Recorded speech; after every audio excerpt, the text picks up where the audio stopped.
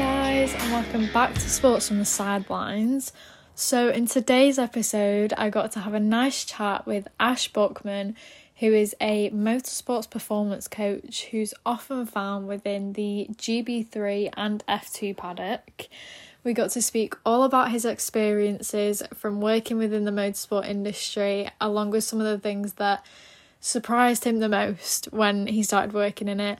And we also got to speak about the main differences from working within both paddocks, as well as his standout memories from his career so far, and also whether he should take partial credit for Marcus Armstrong's Rookie of the Year title in IndyCar. I hope you enjoy listening.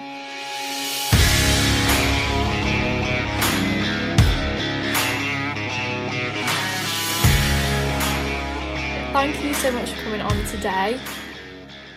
No problem.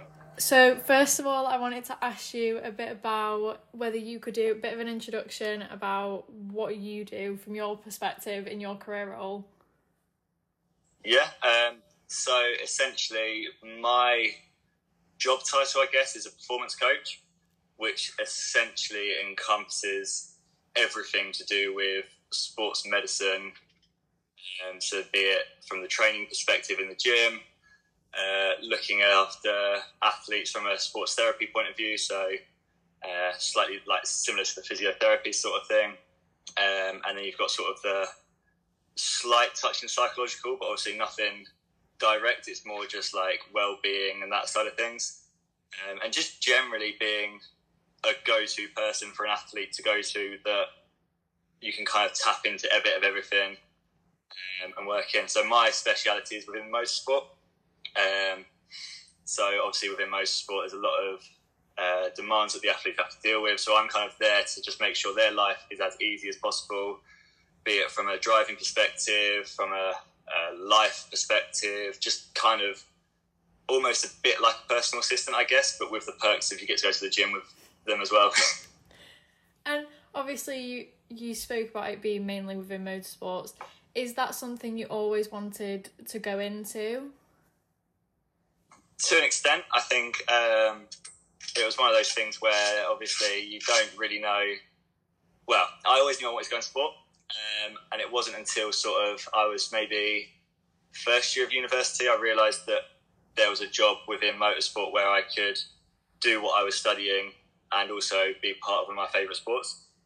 Because up until then it was always like, if you went to university and studied sports, you went into football, rugby, etc. So to find out that I could go into motorsports and do this sort of job, I was like sold on the concept. I was like, I have to try and put all my attention into going down this route now, and fortunately it paid off. How was that opinion within university? Because I know often when you speak about wanting to be involved in the motorsport industry and not something more generic like football or rugby, something that's more focused, I feel like some people are a bit more on the edge of the topic, really. It was, to be fair, I think the university kind of welcomed it because, I mean, my university, so I was studying down at Solent University in Southampton, we had on sort of like the sports science related courses, there was probably 200 students, and I would guess that maybe 70% probably had their initial ideas set that they were going to go down the football route. And then if it wasn't that, it was a cricket or personal training, all this sort of stuff. So as far as I know from my year, I was the only student who showed an interest in motorsport. So I feel like it gave me an advantage because the lecturers and the staff were kind of bit like, this guy's serious about doing something other than football, let's actually try and help him. That's how it felt to me, at least. So that was quite nice. So I got quite a bit of support trying to network with people out in the industry, using links with the university. So it was quite nice to have that sort of support when I was going something down a route that was a bit more niche compared to what you typically see when students go to university studying sports science. Yeah, and obviously you go into the GB3 Championship as well as F2. What's it like being in both of them environments, and what's it like to change, especially throughout a season, from drivers, teams, and all the changes in the car? Yeah, it's a strange one because I've obviously been in both paddocks, and there's just a very different level of I don't want to say professionalism, but naturally there's different rules and different things that kind of go on. So you can argue that I suppose the F2 paddock is slightly more professional than GB3, but that's obviously because it's an international series. There's a lot more money on the line. But similarly, you can't just go into the GB3 paddock and just be really casual, unprofessional. It's still a working environment. It's still a live pit lane racetrack. So you've got to be careful. But it's tough. I think it's just managing. It's almost not treating them the same. You've got to look at them as two different series. I mean, one of the biggest shocks that I had when I first went into an F2 race weekend last season in Bahrain, the first rule I was told, and it was one of the biggest rules, was do not touch the car. Yeah. Out of you cannot touch the car, because obviously in F2 there's a set number of mechanics that can operate on the car. So if I'm seen to be touching the car, then the team receive a massive fine. But then I go into the GB3 paddock, and someone turns around to me and says, just hold the car while we're here doing work on it. And I'm like, am I allowed?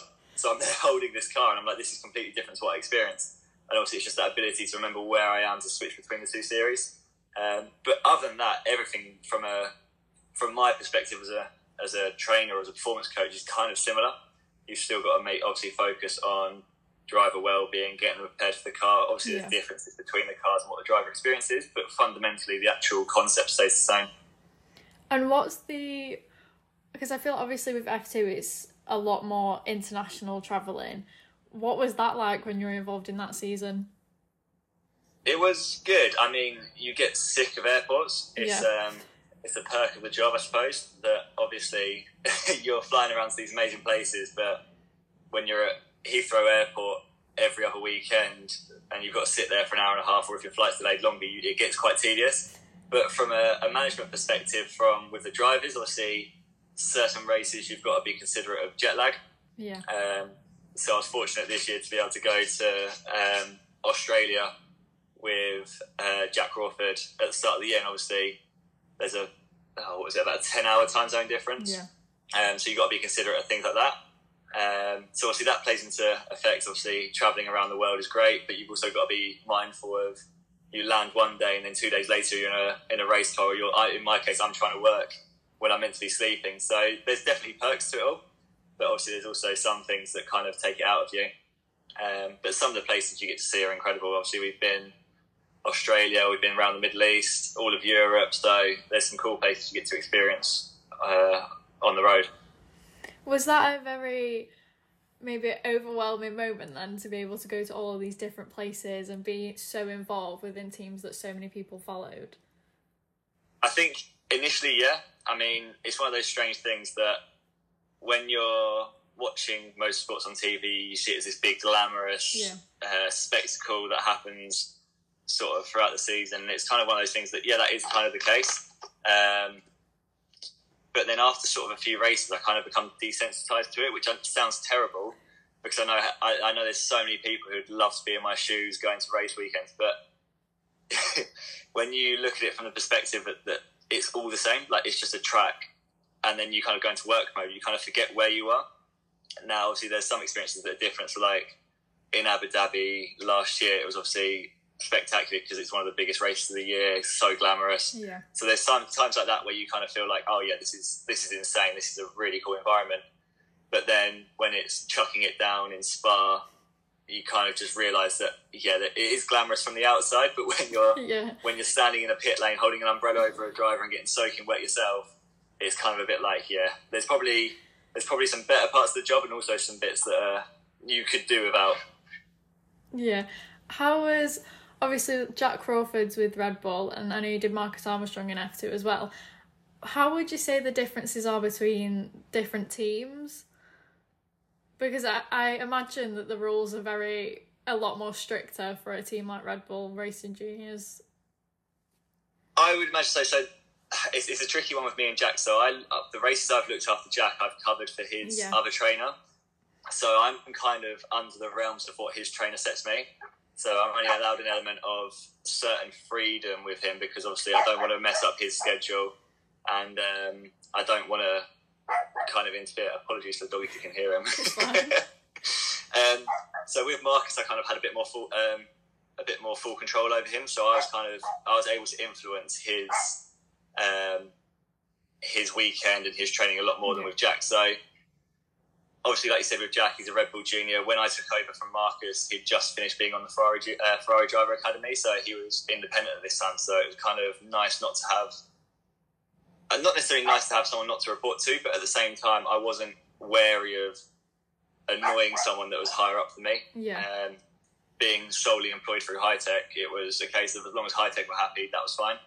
Whereas obviously with Jack, I've got to be a bit more careful because I've got High Tech, his usual trainer, and then obviously Red Bull, who I haven't dealt with directly, but I'm aware they're there.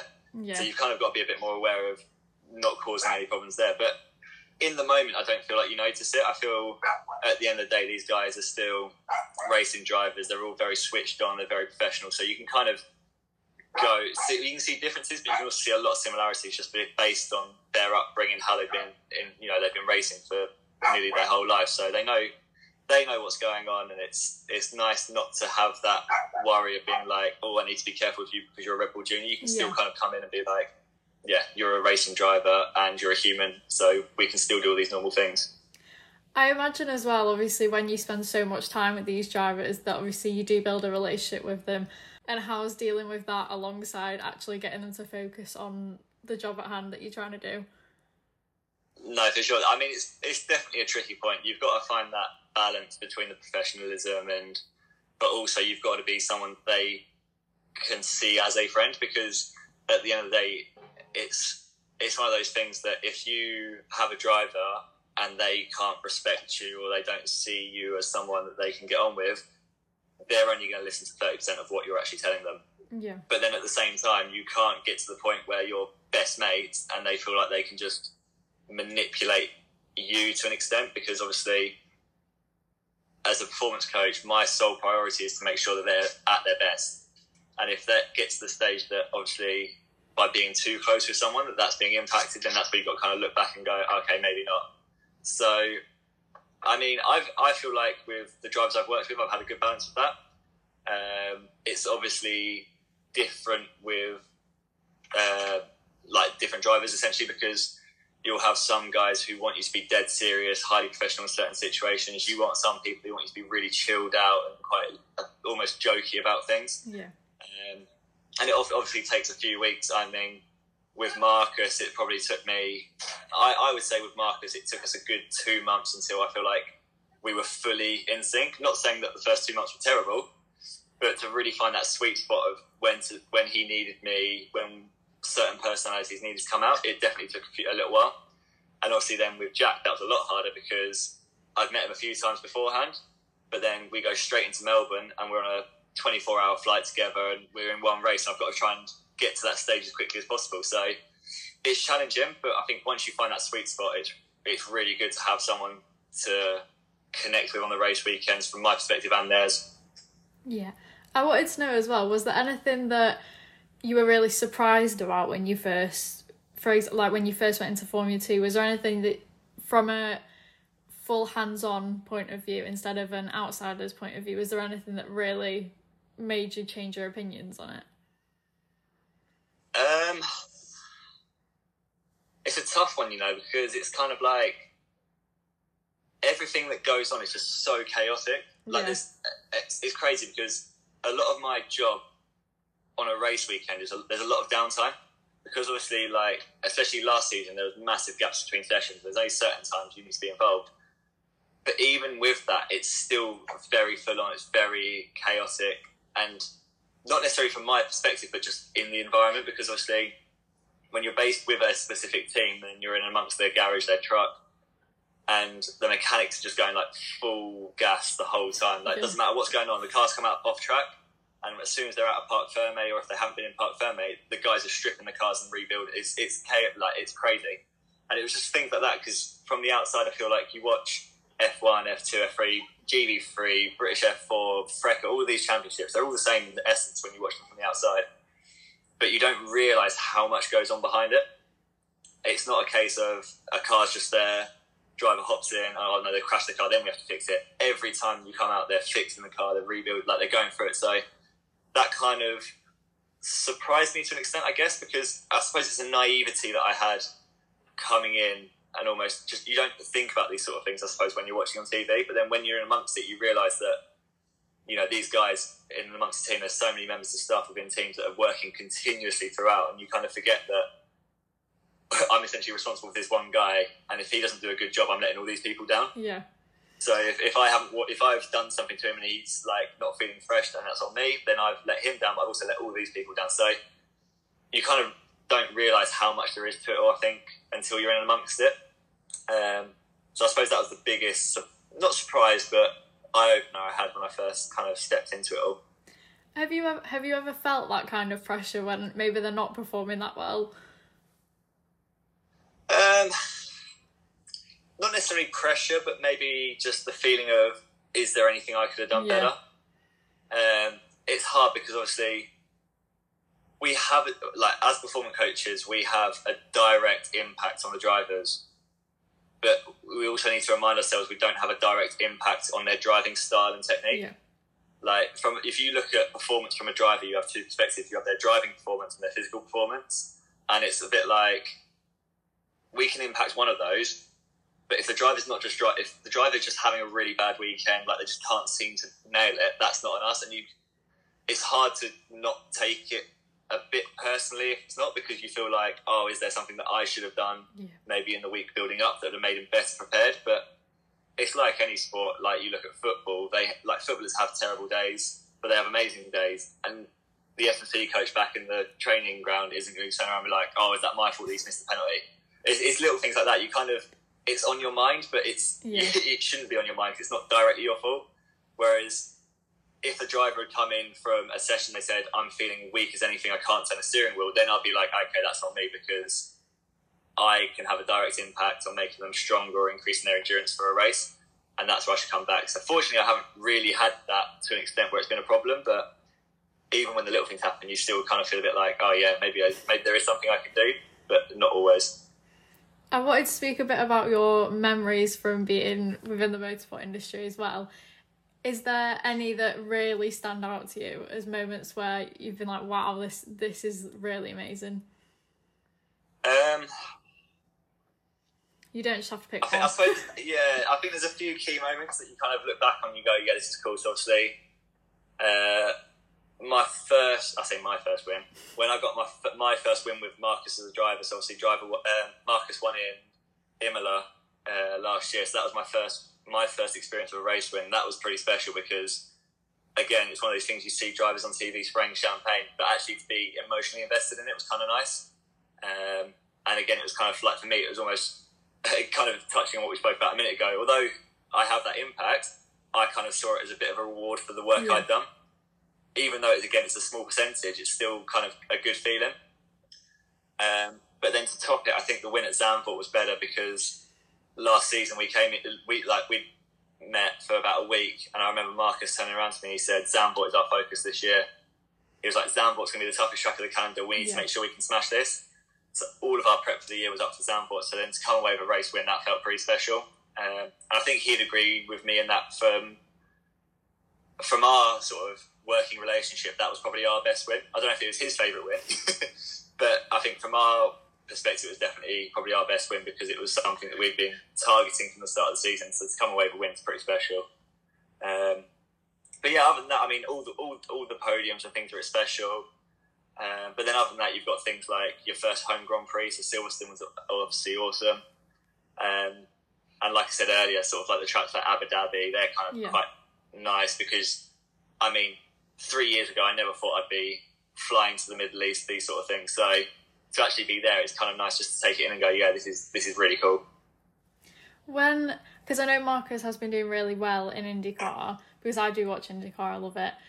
But do you kind of sit there and think, oh, I'm going to take the credit for a bit of that? Like when he won Rookie of the Year, were you like, oh, that was a bit of me? It's hard to say. So I know he's still training very similarly, like similar alignment to what we did last year. Obviously, I still chat to him every now and then, just make sure he's okay. And even when he's had a few problems in the US, like he'll message me and he'll just ask for some support. So that's quite nice to still have that bit of a relationship with him. for me, it's nice to see him doing well because sort of like last year, the hard work we were putting in when IndyCar became a target for him, we were kind of working a bit for that as well, even though we didn't know if we'd be working together next year. Obviously, we didn't in the end. But we were still kind of working towards that goal. So I think from my perspective, to see him go out there and do an amazing job for me is really satisfying because I know he's a good driver and I know we knew it's going to be a physically demanding season for him because the IndyCar it's very similar to the F2 car. It's quite a physical car, but obviously the races are longer and things like that. So we knew it's going to be tough for him to get into it. So for him to kind of just jump in and hit the ground running sort of straight away was quite nice to see. And then obviously to be rewarded at the end of the year with Rookie of the Year. And I mean, I'm not sure if you watched the last race or anyone else, but I feel like with the collision on the restart, he might have been robbed from his first race win. Yeah. So you can look at it that way. But I think he's done a cracking job for his first season in Indy. I think that's kind of shown with the Ganassi guys giving him an extended contract in this. So that's good to see. And lastly, I wanted to ask, what advice would you give to anyone that wants a career like yours? Oh, yeah. I mean, it's definitely a niche industry to get into, so you can't expect to be easy. There's a lot of groundwork laid down. Biggest advice I can give anyone is just network. The amount of times I'd message people on LinkedIn or social media and just kind of be like, hi, this is who I am, I'd love to do what you're doing. And the amount of times I got shut down, no one replied. But you've got to keep persevering because then when one person replies to you, that's a stepping stone to the next person and eventually it snowballs into something. So, I mean, I say it to everyone who asks me these sort of questions. The best thing you can do is just chat to as many people as you can and find out what they did so you know how much you can do to get to where they are. Well, thank you so much for coming on for today's episode. No worries, thank you, Pam.